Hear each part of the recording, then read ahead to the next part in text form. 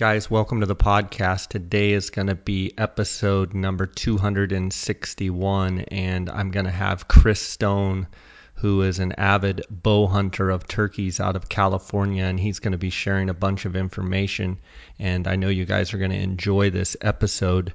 Before we get to that, I want to remind the listeners, anybody that's in the Phoenix or Arizona area that is interested in a turkey hunting seminar, my associate Dar Colburn and I are going to be doing a free turkey hunting seminar at Calvary Church.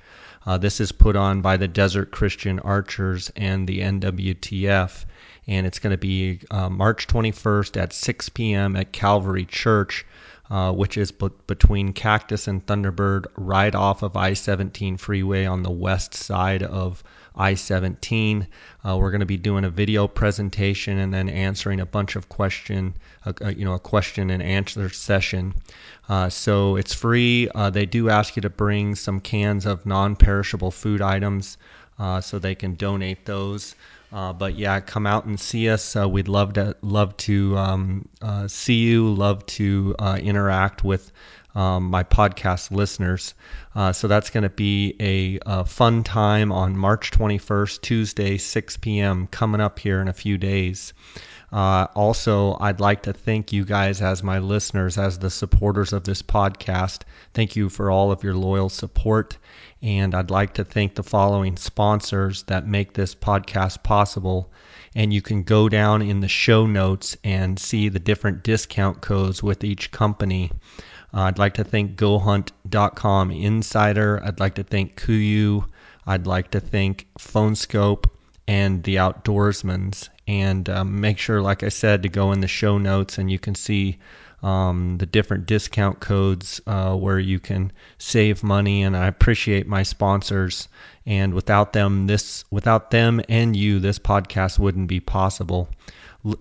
Also, I have a few availabilities for the 2017 Gould's turkey season, which, by the way, on that turkey hunting seminar on Tuesday, March 21st, the Desert Christian Archers is raffling off a Gould's turkey hunt. The tickets are $10. You get to come hunt with Colburn and Scott Outfitters, also our sister company that I started, GouldsTurkeyHunt.com. So all you have to do is buy a ticket for $10. We are going to be drawing and announcing the winner on March 21st. And you can also go to Desert Christian Archers website and order tickets. You don't have to be present to win. But if you have any other questions about that, you can send me a direct message on Instagram or on my email account at JScottOutdoors.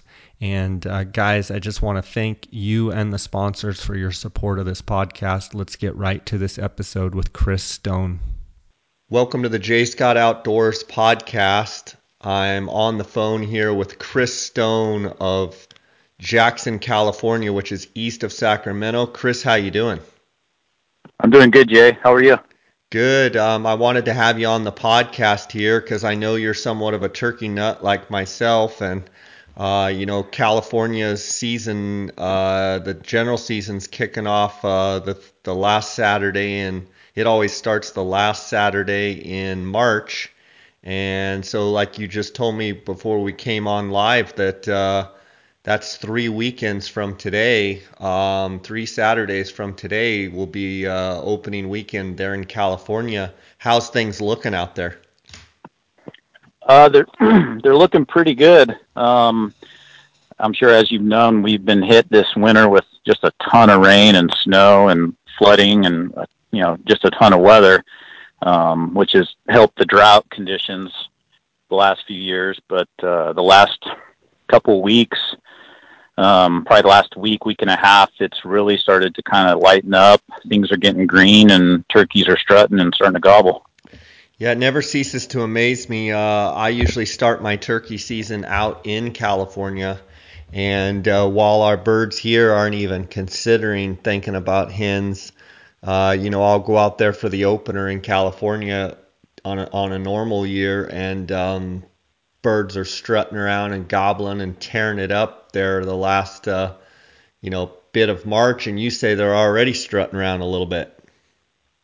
Yeah, I've seen a lot of groups with, some dominant toms with the hens already. Still seeing some bachelor groups of toms and jakes, but usually California, from my experiences, we have a real long, rut, if you want to say, where they're doing their thing from March all the way into May. So I know one of the things that strikes me hunting in California, kind of in central California, is how green, like when I'm usually there the last week of March, I mean, it's just green as can be. And I believe it's called either red bud or rosebud. One of the two is just beautiful pink and just beautiful. The contrast of the color, some of the photos that I've been able to get over in California with that contrast. It's one of the things I like about following you on Instagram. And for those listening, it's Chris Stone 185 on Instagram. It is those colors that California presents itself. Do you think this year's going to be any different? It'll probably be 10 times better. Yeah. Even if, it's hard to imagine that. But honestly, in my opinion, and, I've been all over the United States turkey hunting in the springtime. California to me is the prettiest state in the springtime, just because of the vibrance of the colors, the emerald greens, then the wildflowers, as you talked about, including, the lupin. It's amazing. And I love it here. Yeah, for sure. You get quite a bit of dew and condensation out there.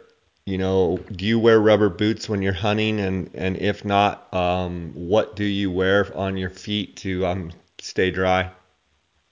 I don't, because where I hunt majority here is in the foothills, or, a little bit higher in the mountains. And for me personally, wearing rubber boots, for, hiking several miles is just not comfortable. So I wear the same boots I'd wear on a elk hunt. I might wear gaiters, if it's really wet outside to help with the water, but I just try to wear a boot that's, comfortable for me, where I can cover ground as fast as possible. Tell me and the listeners a little bit about turkey hunting opportunities in California. It never ceases to amaze me, actually, how many hunters there are in your state. And for us that don't live there, I was actually born there, and moved away when I was, I think, before I was even 1 year old. But for a lot of us, we don't think of California as a big hunting state, but there's actually a ton of hunters, and there's a lot of hunting actually opportunities in California. Speak a little bit about the turkey hunting out there and how big it is, and compared to some of the other places you've been. It's like you said, it's huge. I mean, there are a ton of turkey hunters in this state, from, the Oregon border all the way down south. I believe the central part of the state to the northern is going to be a higher population of hunters, just because it's a higher population of turkeys. But the state does offer a ton of turkey hunting on public grounds, specifically national forest, BLM property, and a lot of refuges, where they give out draws and permits the first few weeks before they open it up to the public, kind of, on a free-for-all basis. We do hunt a lot of the public, but you're going to have to hunt harder to, be successful, unless you have a hidden little honey hole. Yeah.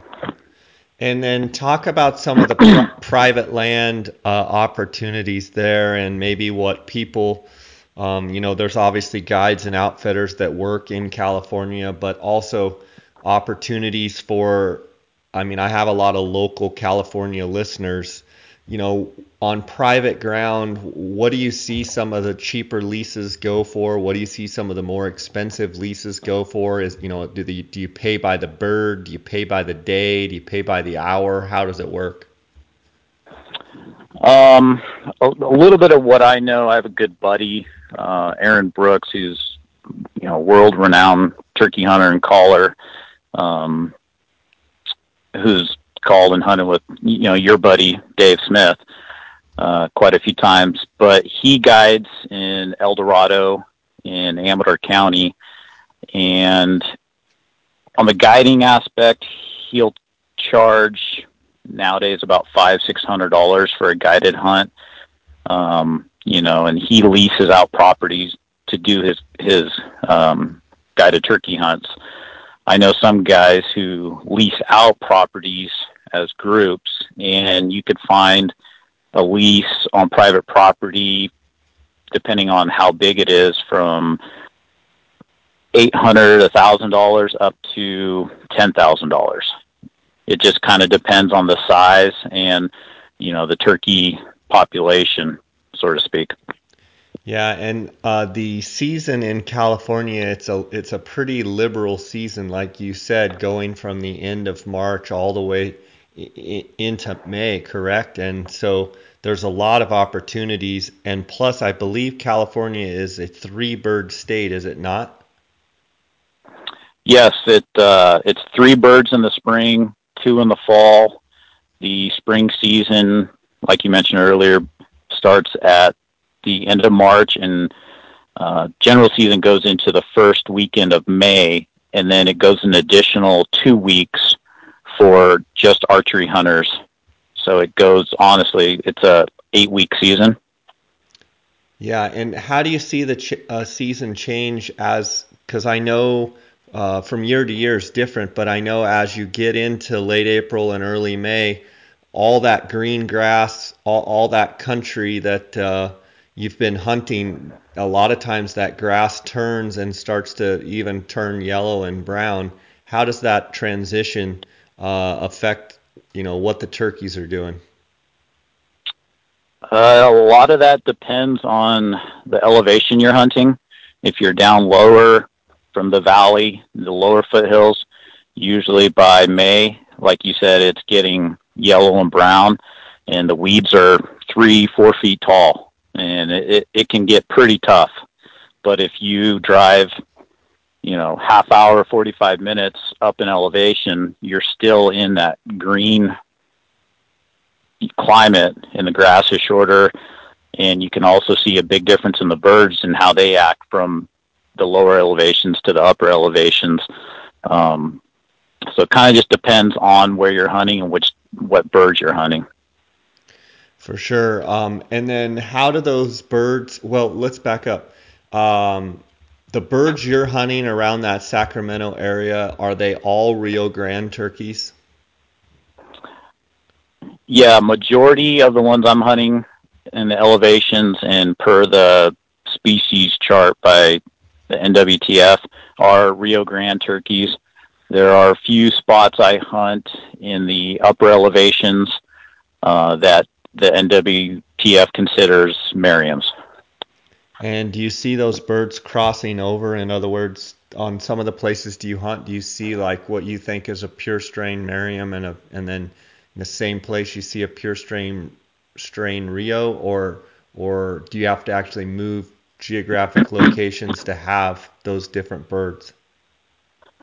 I do see a little bit of mixture. I've killed some down lower that you look at it and you can be like, man, that looks like a Merriam. And then I've killed some up higher that looks like a Rio. And then, I've killed some in between that it's just, it's a pretty bird. Yeah, for sure. And for the listeners out there, describe the characteristics of what you would say a Rio is and the characteristics compared, with the Merriam. What do you see as the differences? The biggest differences, of course, are going to be the main body, the thirds and the secondaries on the feathers. On Merriam's are going to be much darker than a Rio, and then on your primaries on the fan and the wingtips on the Merriam's, they're going to be much whiter, much brighter color. Where a Rio, your body feathers are going to be a little bit lighter, so to speak, and then your tips of the fan are going to be more of a, beige to a tan color. Yeah, so I mean, definitely, I would say the Merriam's, the most easily distinguishable factor is more of that white on the tips of the primary feathers, and then the Rios can have that dusty to kind of tan, almost light brownish, little dark, And it seems like the Rios are smaller birds than the Merriams. Would you agree with that? In this particular area, I haven't noticed too much difference, but I have noticed a definite difference in species from, like, say, these Merriams compared to, say, Merriams in Arizona.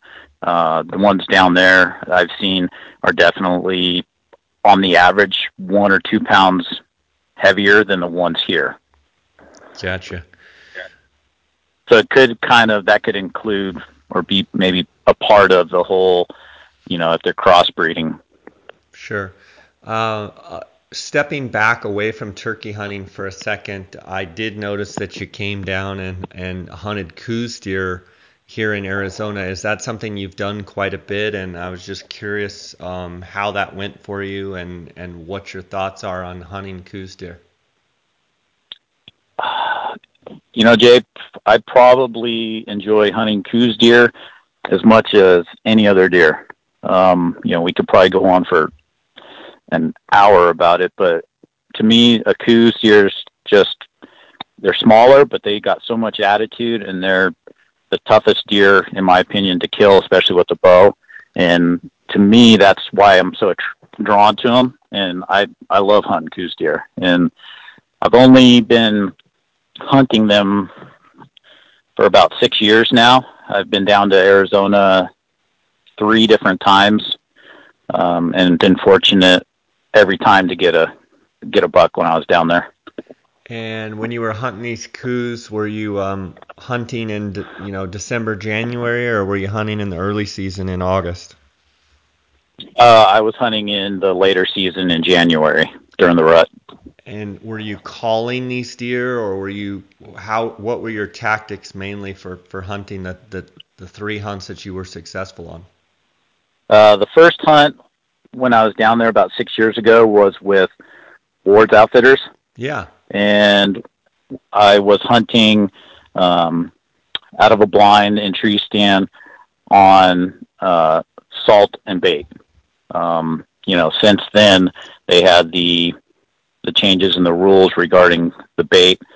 The last 2 times I've been out there, it's been a do-it-yourself hunt with a couple of friends, and we've hunted water and salt in bench and transition areas, where a lot of the Coues were rutting and moving from one range to another or one ridge to another.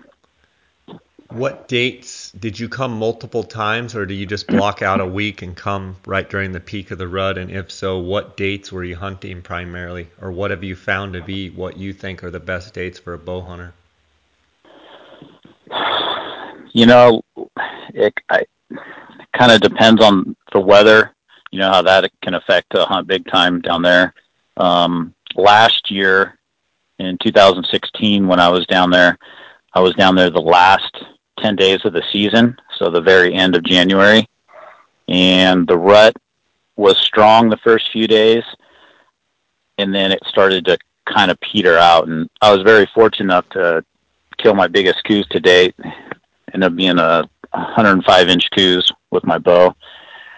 And then this year I was there the first 2 weeks of January, and the rut was really strong, and I ended up shooting a smaller forked horn Coues with my bow.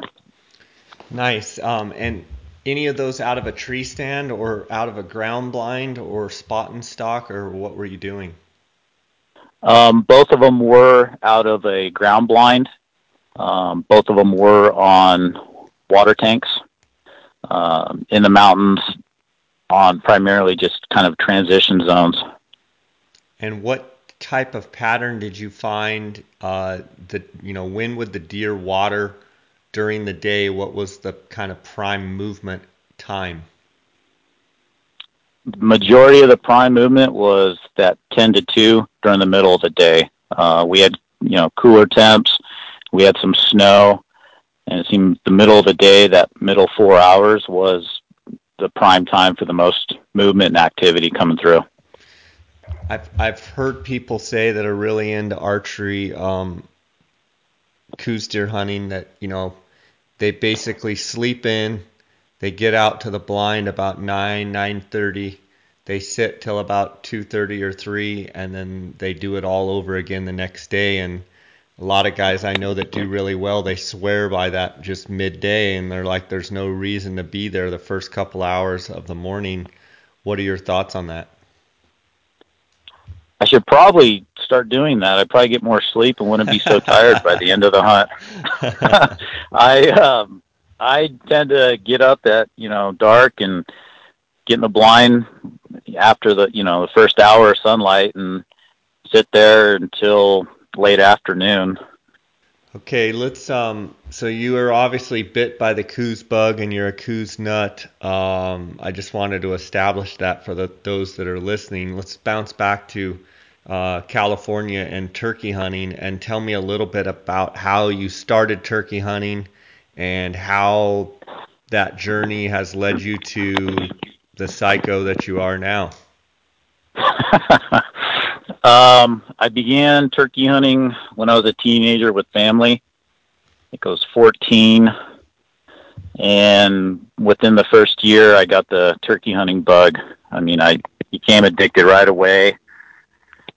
And it just grew and increased, and it got worse and worse. And thankfully, I have a very understanding wife now who tolerates it.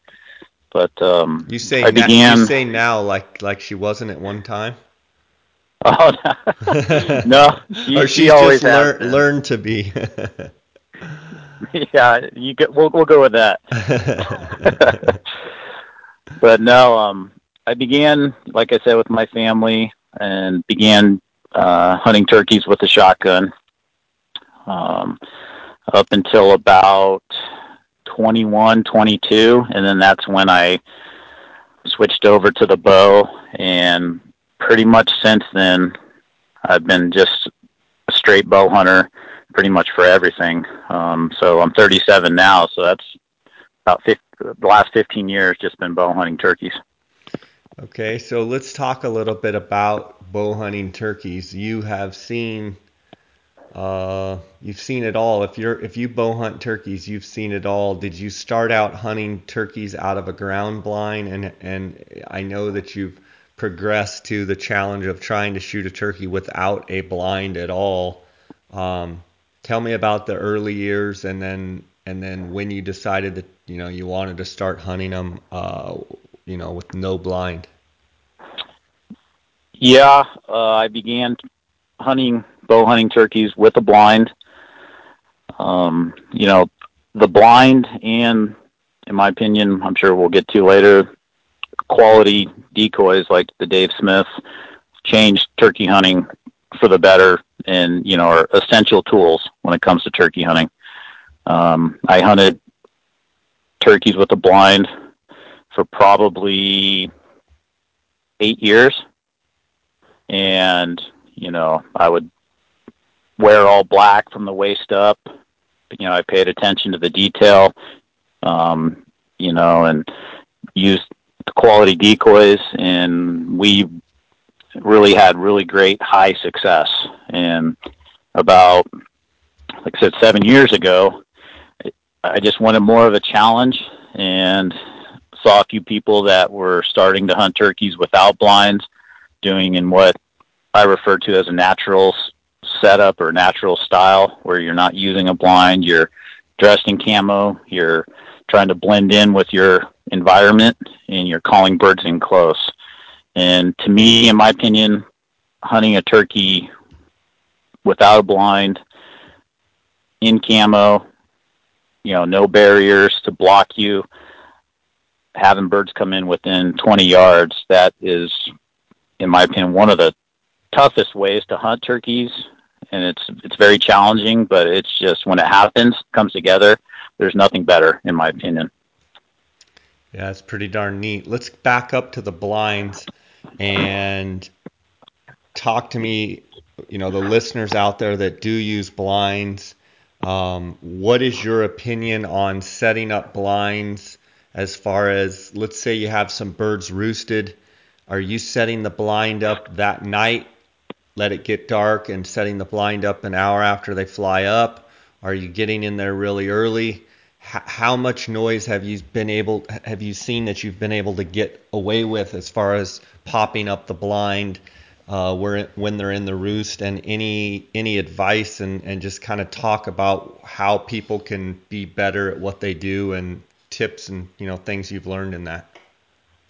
Yeah, when doing that, when hunting roosted birds with a blind, I always try to set up the blind that night before or a day or two before, depending on, if you can do that, if you're close enough to where you're going to be hunting to get out and set up your blind.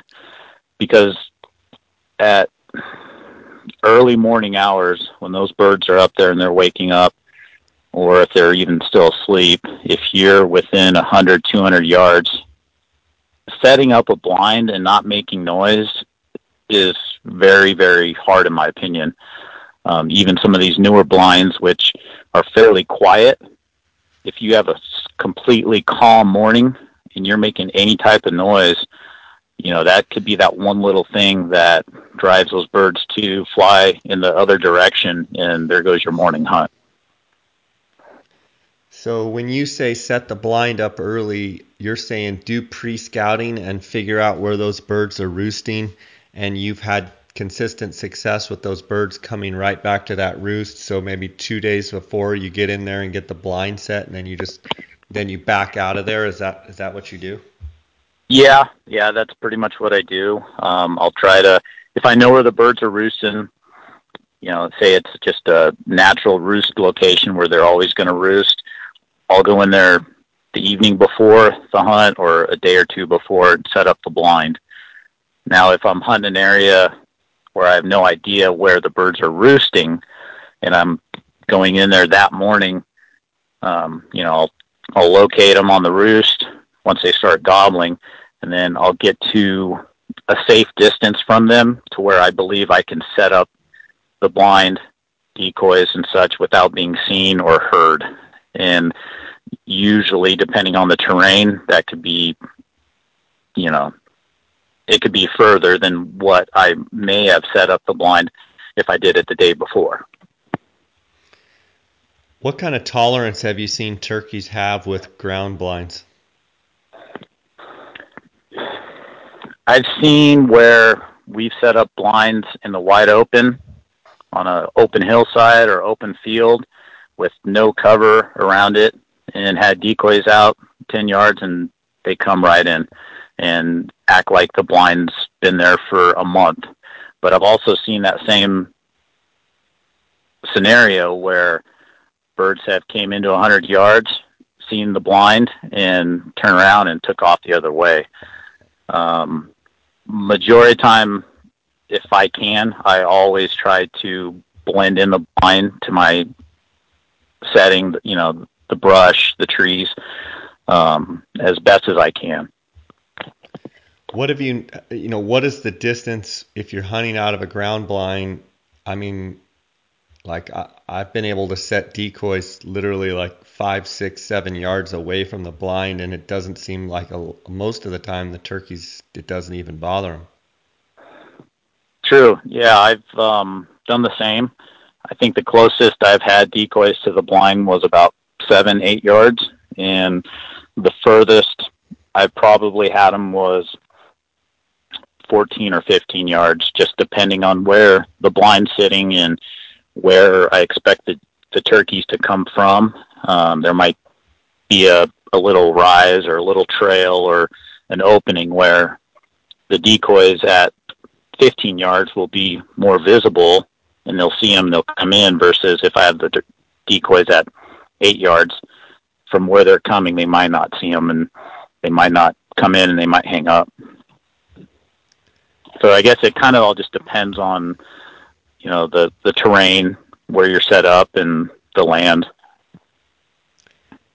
How important is it, like if there's a group of turkeys feeding and you kind of have the path of progress that they're working, and you try and get out in front of them and set your blind and set your decoys? Like, I mean, have you had it work where you just set the blind out, literally out in the open, the sun shining on it, and you just set the decoys where they'll see the birds first? Or do you always try and do a setup somewhere where the blind is maybe in the shade or, behind some cover? Probably 99% of the time, I try to set up where I've got some type of cover where I could blend the blind into the cover, where I could put the sun behind the blind. That way, when they come in, see the decoys, they don't see this camo looking object that doesn't look real or unnatural to them. So majority of the time, I try to use cover and blend it in that blind as best as possible. And let's say the birds are, at 6 o'clock, and how do you set your decoys up in relation to a clock, so to speak? Do you set do you set the decoys and set the blind directly in line, on the other side of the birds, or do you set it at a 45? How do you do that? I usually try to set, depending on where the birds are.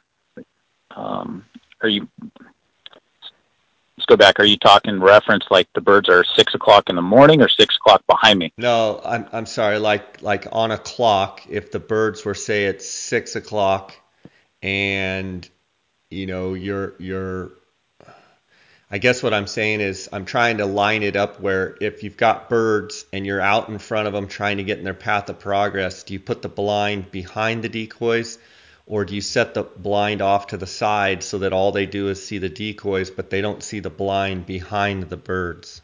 Yes, I try to do that exact thing. I never, whether I'm using a blind or not using a blind, I always try to set up where when the birds are coming into the decoys, I'm not directly behind the decoys. Because unfortunately, from spooking a few birds in my past hunts over the years, I've had birds come in. I was set up directly behind the decoys, and they're looking at those decoys, and they're also looking past the decoys. So if they see anything that doesn't look right, they're just going to look harder, and then if they don't like what they see, they're gone. So I always try to set up to the side of the decoys to where the birds, as they're coming into the decoys, I'm off to the side, and it's much tougher for them to catch movement or something they don't like or something they see. In other words, you try and put yourself in the position of the birds, and as they're progressing towards your position, in their field of view, they see decoys, but they see nothing else, and they're focused on the decoys, and you're either to the left or you're to the right, but you're not in their field of view behind those decoys. You're off to the side so that it offers a free lane that they come up and approach the decoys, and they're focused on the decoys, not anywhere near where you're at. Correct. I've done that. I mean, yes, that's what I'm saying. And I've also, in some really thick timber that I've hunted before, have put the blind almost in a position where the decoys, to get to the decoys, they had to walk right by the blind from almost behind me at like a 5 or 6 o'clock angle, to where by the time they get up to the blind, they're so focused and locked in on those decoys that when they get in my visual sight, they're, at 4 or 5 yards going to them, and they're not looking back behind them because they're so locked in on the decoys that it's almost it's almost unfair to them. So how does your approach now with not using a blind differ from using a blind, and what are some of the tricks that you've found that make you successful bow hunting without a blind? you got to pay attention to little detail. And when I refer to that, I'm talking about you. You want to blend in with your environment to the T. Out here in Northern California, it's very lush. It's very green. It's very kind of dark colors. For example, I wear something camouflage that matches what the area I'm hunting in, and I'll camo everything out. My clothes, my hands, my face, my bow, even down to the fletchings on my bow. Just because I've had a few circumstances in the past where I've had something that didn't match, and I swear that at 20, 30, or 40 yards, that bird picked that color or something off that just didn't fit in with the environment, with the colors. And so to me, blending in, blending in and becoming a part of, where you're hunting is huge. Yeah, I agree with the fletchings. Turkeys can see color, and so it's real important if your fletchings, if they see the fletchings, they're gone. If they see color, they're gone. Let's talk about how do you use any sort of trees or cover if you've got a decoy spread out? Do you have a tree behind you like shotgun hunters do, or are you kind of to the side of a tree where you can draw and then you lean out? What do you look for in that? I usually bow hunting, without a blind, natural setup. When I'm up against a tree or a bush, I'm usually up against the side of it or slightly behind it. I don't want to be completely behind it because then it blocks some of my shooting lanes, and where if something happens where the bird goes one way or the other, I might not be able to shoot in that direction. And so I kind of just get up alongside of the tree or the bush, become part of that tree and bush, and that's kind of going back to the camo, of going down to every little detail with the colors that allows me to blend in with that tree and really rely on just not moving. And if you're are you a right-handed shooter? I'm a right-handed shooter. Do you set up on one side of the tree or the other? I heard you say you never get directly behind a tree, but you might get kind of to the side. Are there any tips that you can use as a right-handed shooter? Would you be more on the right side of the tree, the left side, in relation to, let's say, if the decoys were out in front of you?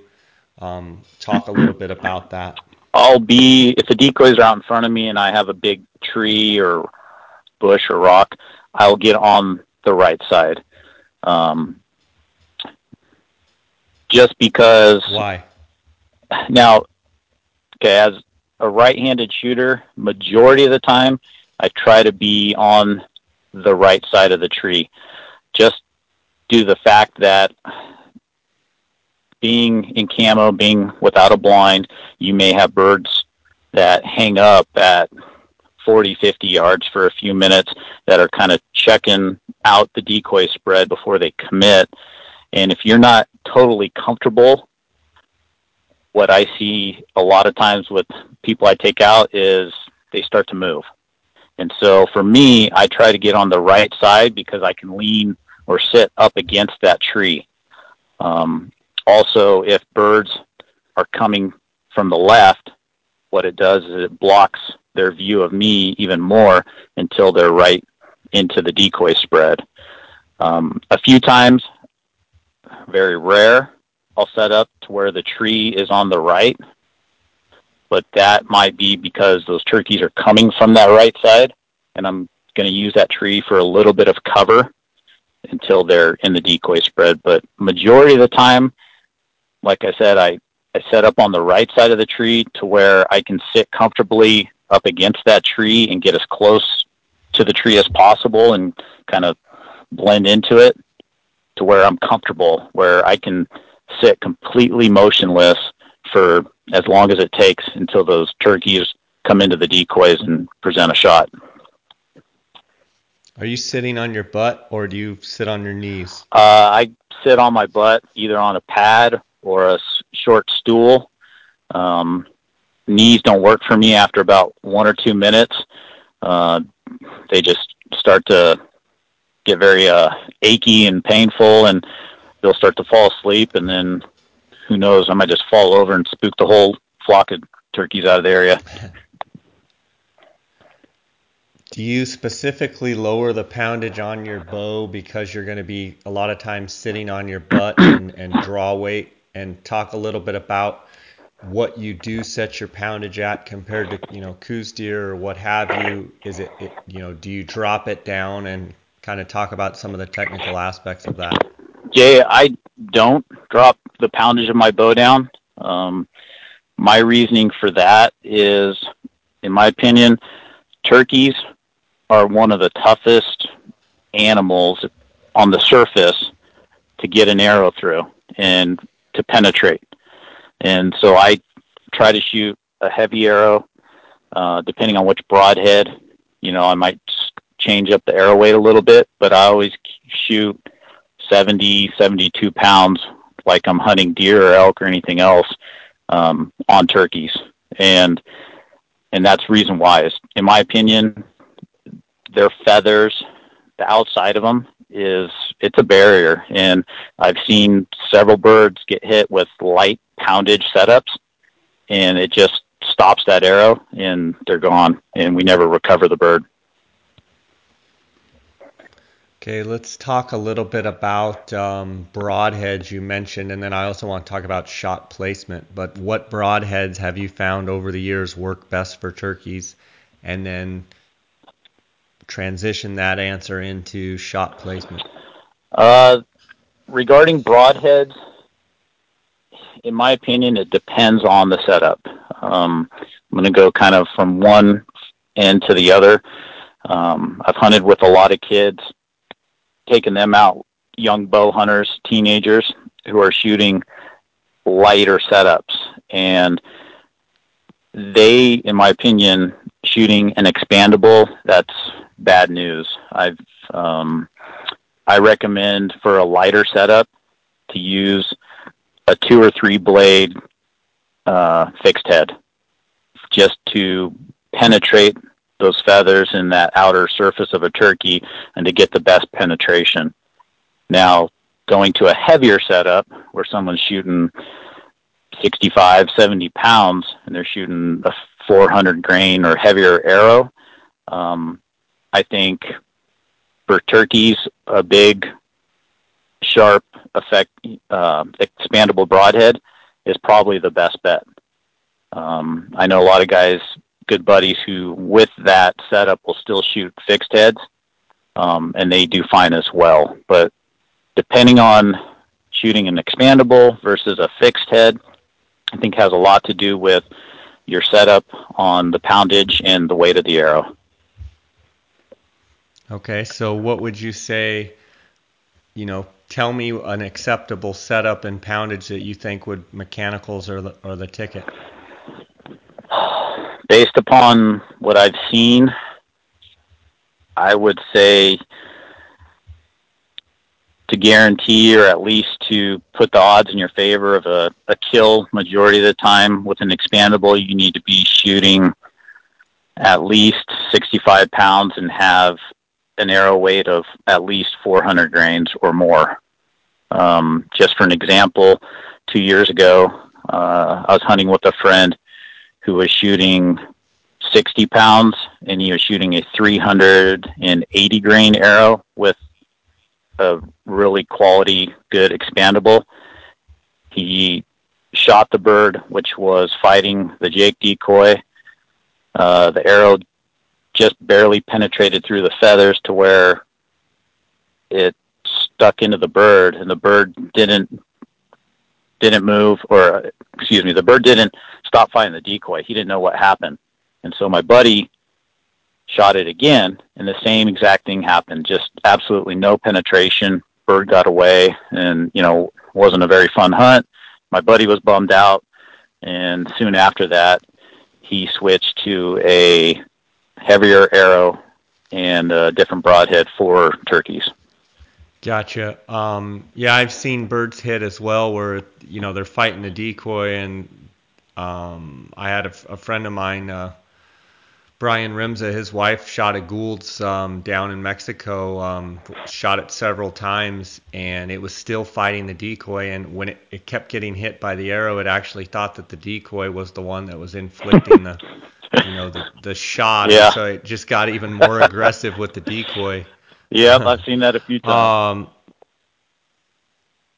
Talk about shot placement as a bow hunter. I know that hit 'em high, watch 'em die, hit 'em low, watch 'em go. It has been a pretty good mantra. Just curious your thoughts on placement. I agree with that.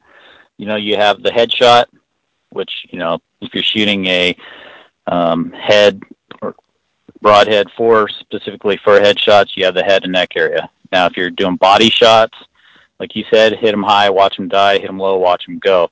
Also, if you hit them too far forward, you're going to watch them go. Nowadays, I've seen too many 3D targets and paper targets that have the vitals either imprinted or drawn onto them, which, in my opinion, are absolutely not great shot placements. They're too low and they're too far forward. The best thing for turkeys for shot placement is if it's broadside, to go up the legs, and the vitals are going to be halfway up to 3/4 of the way up that body. If it's quartering to you, away from you, or facing away from you, is to go directly between the legs. And again, you want to be at least halfway up the body, if not to 3/4 of the way up the body. On a turkey vitals, they sit up high in the body and further back than people think. And I learned this years ago, unfortunately, and lost a couple birds because of that. And so my biggest thing with shot placement is learn, a turkey anatomy and where their vitals sit, and, be aiming for that. Yeah, I tell people, like, when the turkeys are all puffed out and strutting, you can picture their top, the feathers on the top of their back. They're probably like the length from your thumb to your pinky finger when you just make the number 5. In other words, stretch your hand out, and they're basically about that long. And if you can basically aim just below where that feather is going to hit the back, like an inch down, I mean, pretty dang, what you would think is high, I think you kill them every time hitting them high. Yeah, I compared to where people see center of the body and they're like, oh yeah, I hit them dead center. It's like, well, that's like 4 inches, 5 inches too low. Yeah, I agree completely. And a lot of it has to do with just hunting turkeys and the time you're hunting turkeys and watching them. But yeah, depending if they're in strut or not in strut, just kind of learning how the feathers sit. If they're not in strut, those feathers, from the top of the feathers to the spine, are going to be 1.5 inches from the top to the bottom, maybe 2 inches, where if it's strutting and those feathers are flared up, from the top of the feathers to that spine, like you said, you're going to have 4 or 5 inches, and you want to hit below that spine because that's where those vitals are, is right below that spine. Yeah, what do you think about a turkey that's not in strut and, let's say, slicked up? And what do you think about shooting them in the wattle? Aiming at the wattle, and which for those listening, the wattle's like the area between where the feathers end and where you've got the skin, that kind of bulb look, kind of round looking bulb looking things on their neck called the wattle. What do you think about aiming like just below the wattle to right in the wattle, and it's a smaller area, but if you hit any part of that, you've got a dead bird. What do you think? I've never considered it, Jay. I've, Just because it's such a small target? yeah, because it's a small target, but also because a turkey, the first thing that usually moves and is bobbing and weaving is that head and neck. And for me, I just feel more comfortable shooting at the body vitals versus wattle or neck or headshot. Okay, let's talk about the body shot, and let's say you shoot them, and let's say they're kind of flopping around. As a bow hunter, are you running and jumping on them, or are you reloading and preparing to shoot again? I'm reloading. Because I know that's a fine line. Yeah, I'm reloading and getting ready to shoot again. I carry more than one arrow when I'm hunting, and that's the reason why. And there is just for that is, majority of the time, if something is not vitally hit and it's not going to die, I'll put another arrow into it as quick as possible. And I don't like to get up and do what they call the turkey sprint or run at a bird, because even if they're mortally hit, I've seen them kind of spook at a hunter, yeah, that's running at them, and fly, across the county out of view, and then it ends up dying as soon as it hits the ground or dies and while it's flying, and you never recover it. Okay, so if you shoot it and it's kind of flopping around and you can tell it might not be a vital hit, you're going to just shoot them again and try and get another arrow in them, and then you don't run after them and jump on them. You actually let them kind of either die right in front of you or limp off, and most of the time when you do that and they're not spooked, they don't go very far, and then you end up finding them. Yes, I do that. I will try to, if I need to put another arrow into them quickly, I'll do that.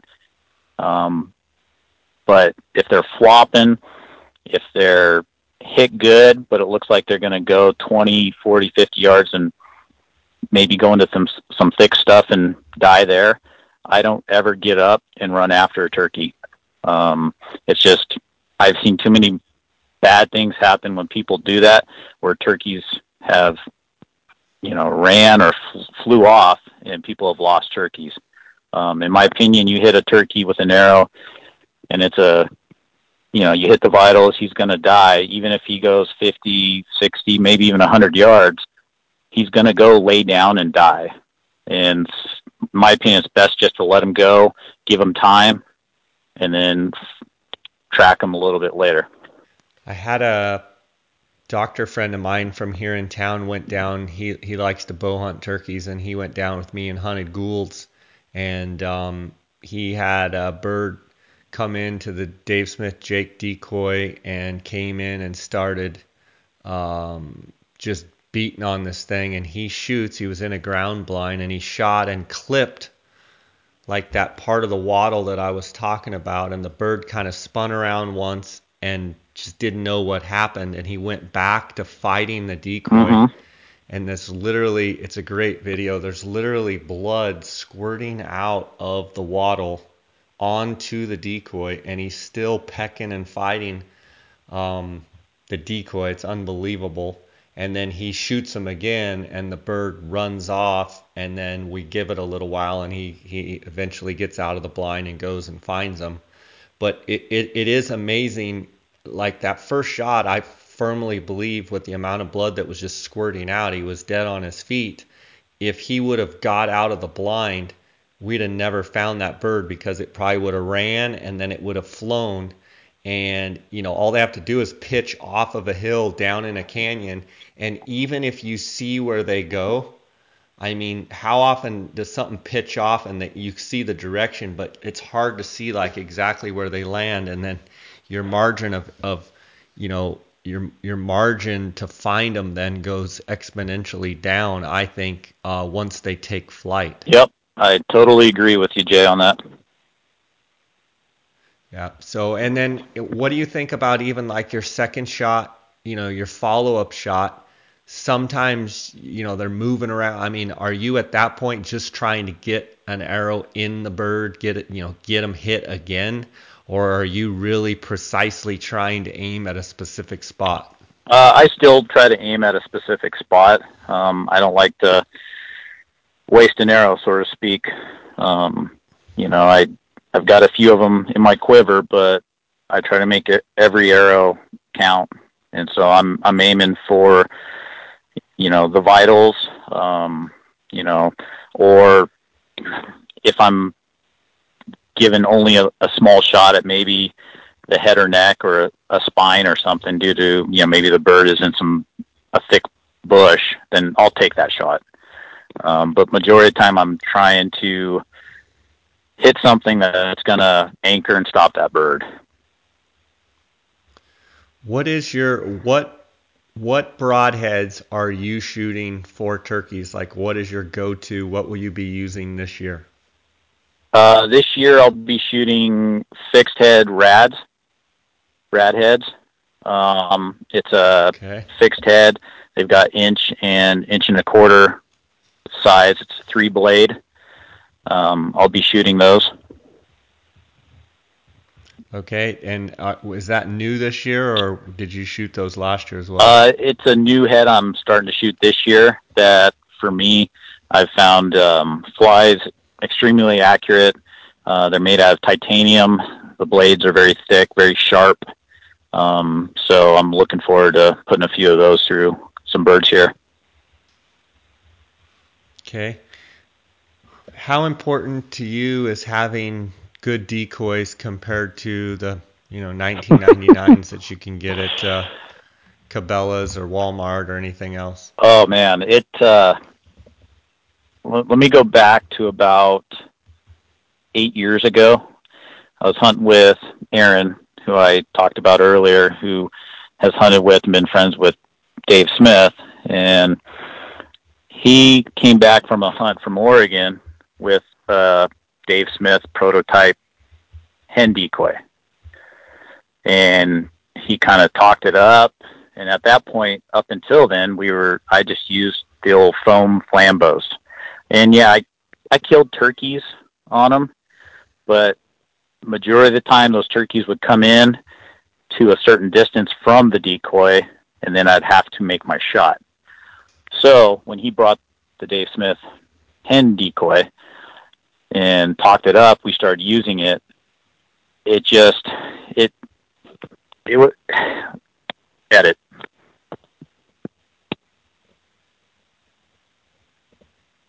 That decoy brought turkey hunting, especially with the bow, to another level. The realism of that decoy brought birds into it to where they interacted with it majority of the time. And since then, I've been using the Dave Smith decoys. Usually use a Jake, the submissive Jake, and a couple hens, whether it be the stand-up hen or the submissive hen. And since then, probably 90% of the time we have birds come in and they see those decoys, they come all the way to those decoys and interact with them. Whether it's fighting the Jake decoy, whether the toms are getting on the hen decoys and mounting them, some type of interaction, which for a bow hunter is huge because it gives a bow hunter that opportunity to draw where the birds are so focused on the decoys, they're almost blind and they don't see what's going on around them. And so to me, quality decoys are huge, especially for the bow hunter or even the general shotgun hunter who wants to get a high percentage shot at a bird at closer range.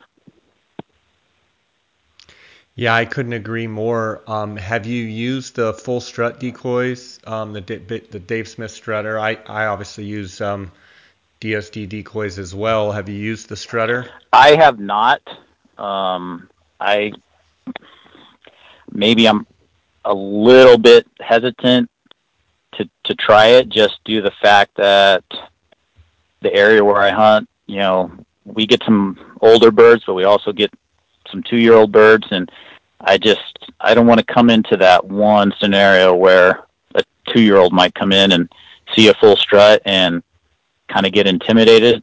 So for me personally, I've always stuck with the submissive Jake DSD decoy, and for me, it's worked wonders from Jakes on up to, big old Toms. It's a fantastic decoy and works. If you could only take one decoy out of those decoys, which one? I've got my answer too, and I'll give it after you give yours. If you could only take one decoy, which one would it be? The DSD submissive Jake. Yeah, I'm 100% with you. People say you wouldn't take a hen. I say if I could only take one decoy, it would be a Jake. Yep.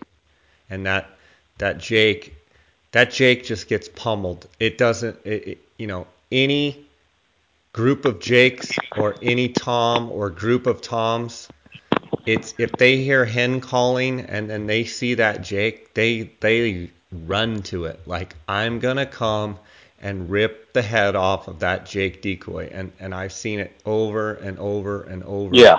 They just they pummel that Jake decoy. Oh yeah, and I mean they're already sold that there's a hen somewhere in the area due to your calling, and then when they see that Jake, it's just game on.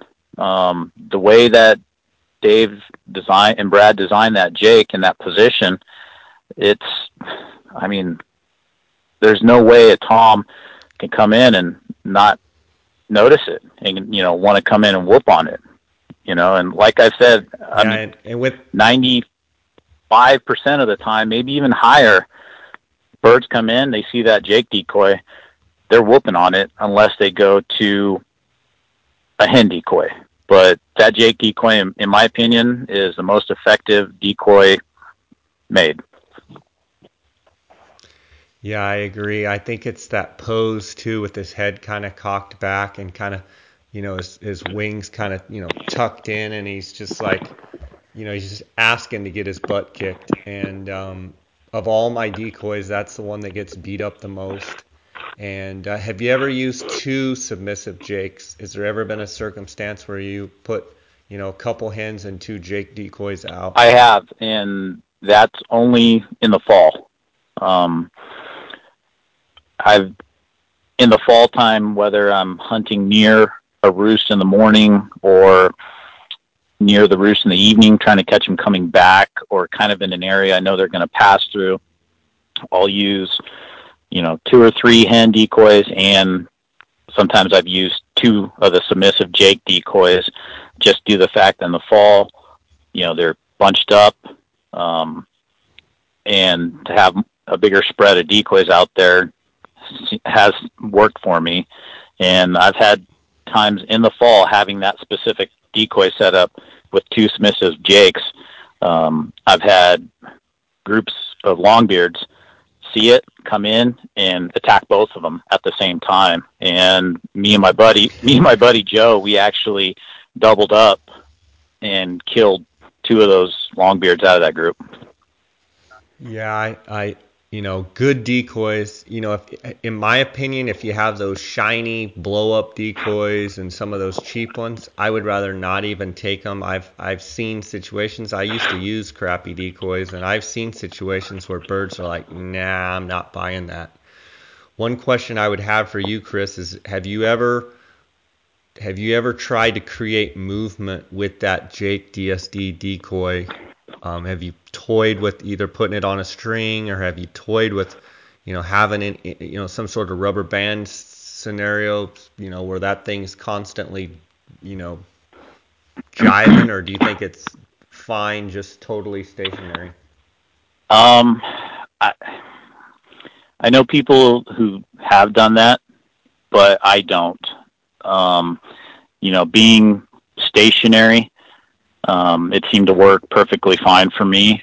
The only time I think I've actually purposely put movement into the decoy is maybe in a situation where we've had a henned up gobbler out in this wide open field, and we can only get so close, and he's not responding to the hen calls and coming any closer. He's locked up with his hens. We've snuck up on little knolls to the point where we'll put the Jake out in front of us, and we're actually belly crawling. And to get the longbeard's attention out there, we'll move the decoy back and forth and spin it until he sees it. And then once he sees that, there's an intruder, we'll pitch it down, and then we'll back up 20, 30 yards. And within no time, that longbeard, leaves those hens, and he's on that decoy, and we've taken home that bird. Do you position the Jake's tail or the Jake's head in relation to the hen? Let's say you have a submissive hen there, or let's say you have, the feeding hen. Do you think it's important to have the Jakes facing that or facing the direction the birds are coming? Talk a little bit about if you've ever seen, placement of which direction the tail is facing and which direction the beak or the head of the Jake decoy is facing, and if that's important to you. If I know which direction that bird's going to come, depending on the terrain, I always try to place the Jake decoy to where the head is visible, whether it's pointing to the side or pointing at him. Due to the fact, in my opinion, that longbeard, that turkey's coming in, and he sees the decoys, but he sees that Jake, and then he sees the colors in the head. He has a better, visual of that decoy. It just convinces him even more that, yeah, that's a real Jake. That, that it'll make him come in that much quicker to the decoys, where if the decoy is facing away from the bird, he may see the view just from the back, and he might not be convinced that it is a Jake. He might think it's maybe a hen that's feeding, looking away from him. And so I always try to make the decoy face either to the side or towards the bird. To me, that has really worked and been real effective. And then if I'm using the submissive hen or the stand-up hen or the feeding hen, I usually have them in front of that Jake, kind of pointing in the same direction, as if the Jake is following those hens. Yeah, that makes sense. Do you ever do any Jake, if let's say a Tom's out there and maybe he's kind of out there at 70, 80, 90 yards and he's kind of hung up out there strutting, and he's not, most of the time my experience is when they see the Jake, they come straight in. But let's say a bird was hung up, would you ever Jake yelp at him at all? Maybe he's out there, maybe he doesn't realize it's a Jake. Would you ever change your calling to sound like a Jake, or would you mix that in with any hen calling to say, wait, in other words, he's going, wait a minute, is that a Jake over there? Yeah, I hear it calling. Would you ever do that? I have mixed in Jake yelps, during my call sequences. Honestly, I can't remember a time in that scenario where Tom's been hung up where he could see the decoys where I've used it, but prior to a Tom coming into that visual of the decoys, I have used Jake yelps, just to give more of a, make him believe that there's a mixed flock. There's just not hens. There's also, a male bird, a Jake, or a young Tom in the group. Question about calling a little bit. What mistakes do you think people make in calling turkeys? I'm a really aggressive caller, and I'm an aggressive hunter. In my opinion, when it comes to mistakes, I know a lot of people have talked about overcalling, and I believe that can be a mistake if you don't sound natural, if you don't sound like a real turkey. For example, I've hunted with beginners who just don't understand calling, or when they get out a box or a slate, they can't make that pure turkey sound. And so, everybody kind of refers to that the sick turkey sound. It sounds like a dying sick turkey. I believe real raspy, just yeah. I believe if someone's making that noise and it just doesn't sound good, they can overcall birds. To me, when it comes to calling, is understand the language and make turkey sound. If you're doing that, you can be, you can have really good results being aggressive. And then on the other hand, I've seen where, depending on the situation, calling too much, I'm going to edit. On the other hand, when I talk about how I'm an aggressive hunter and I'm also an aggressive caller, you've always heard of some of the guys say, they'll call cluck twice, they'll yelp 3 times, and they'll sit there for 20 minutes. So cluck twice, yelp 3 times, and sit there for 20 minutes. To me, that could really hurt someone, because there might be a bird that's kind of teetering whether he should come in or not. He might have one hen, and if that caller was to be more aggressive and get that bird more excited, he might break away from that hen and come into you, if that makes sense to you, Jay. Yeah, I kind of agree. It's kind of like, you kind of have to have self-awareness a little bit with yourself. If you're not a good caller, then, maybe you need to rely on other things. But I would encourage people to at least get 1 or 2 different calls, whether it's a box call or a pot and peg call. Get some kind of call, a push pin call. Get something that sounds pretty good, and, play to your strengths. If you're not a good mouth caller, don't even bring a mouth call. Like, if you don't know how to run a pot and peg call, don't even carry it. Like, play to your strengths. If you're good at a box, maybe have 2 or 3 different boxes.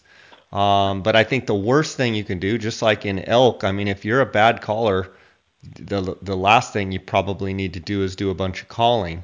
And if you're better at one call than the other, you probably need to stick with your strengths. Unless you're trying to work on mouth calling, or if you're trying to work on pot and peg or what have you.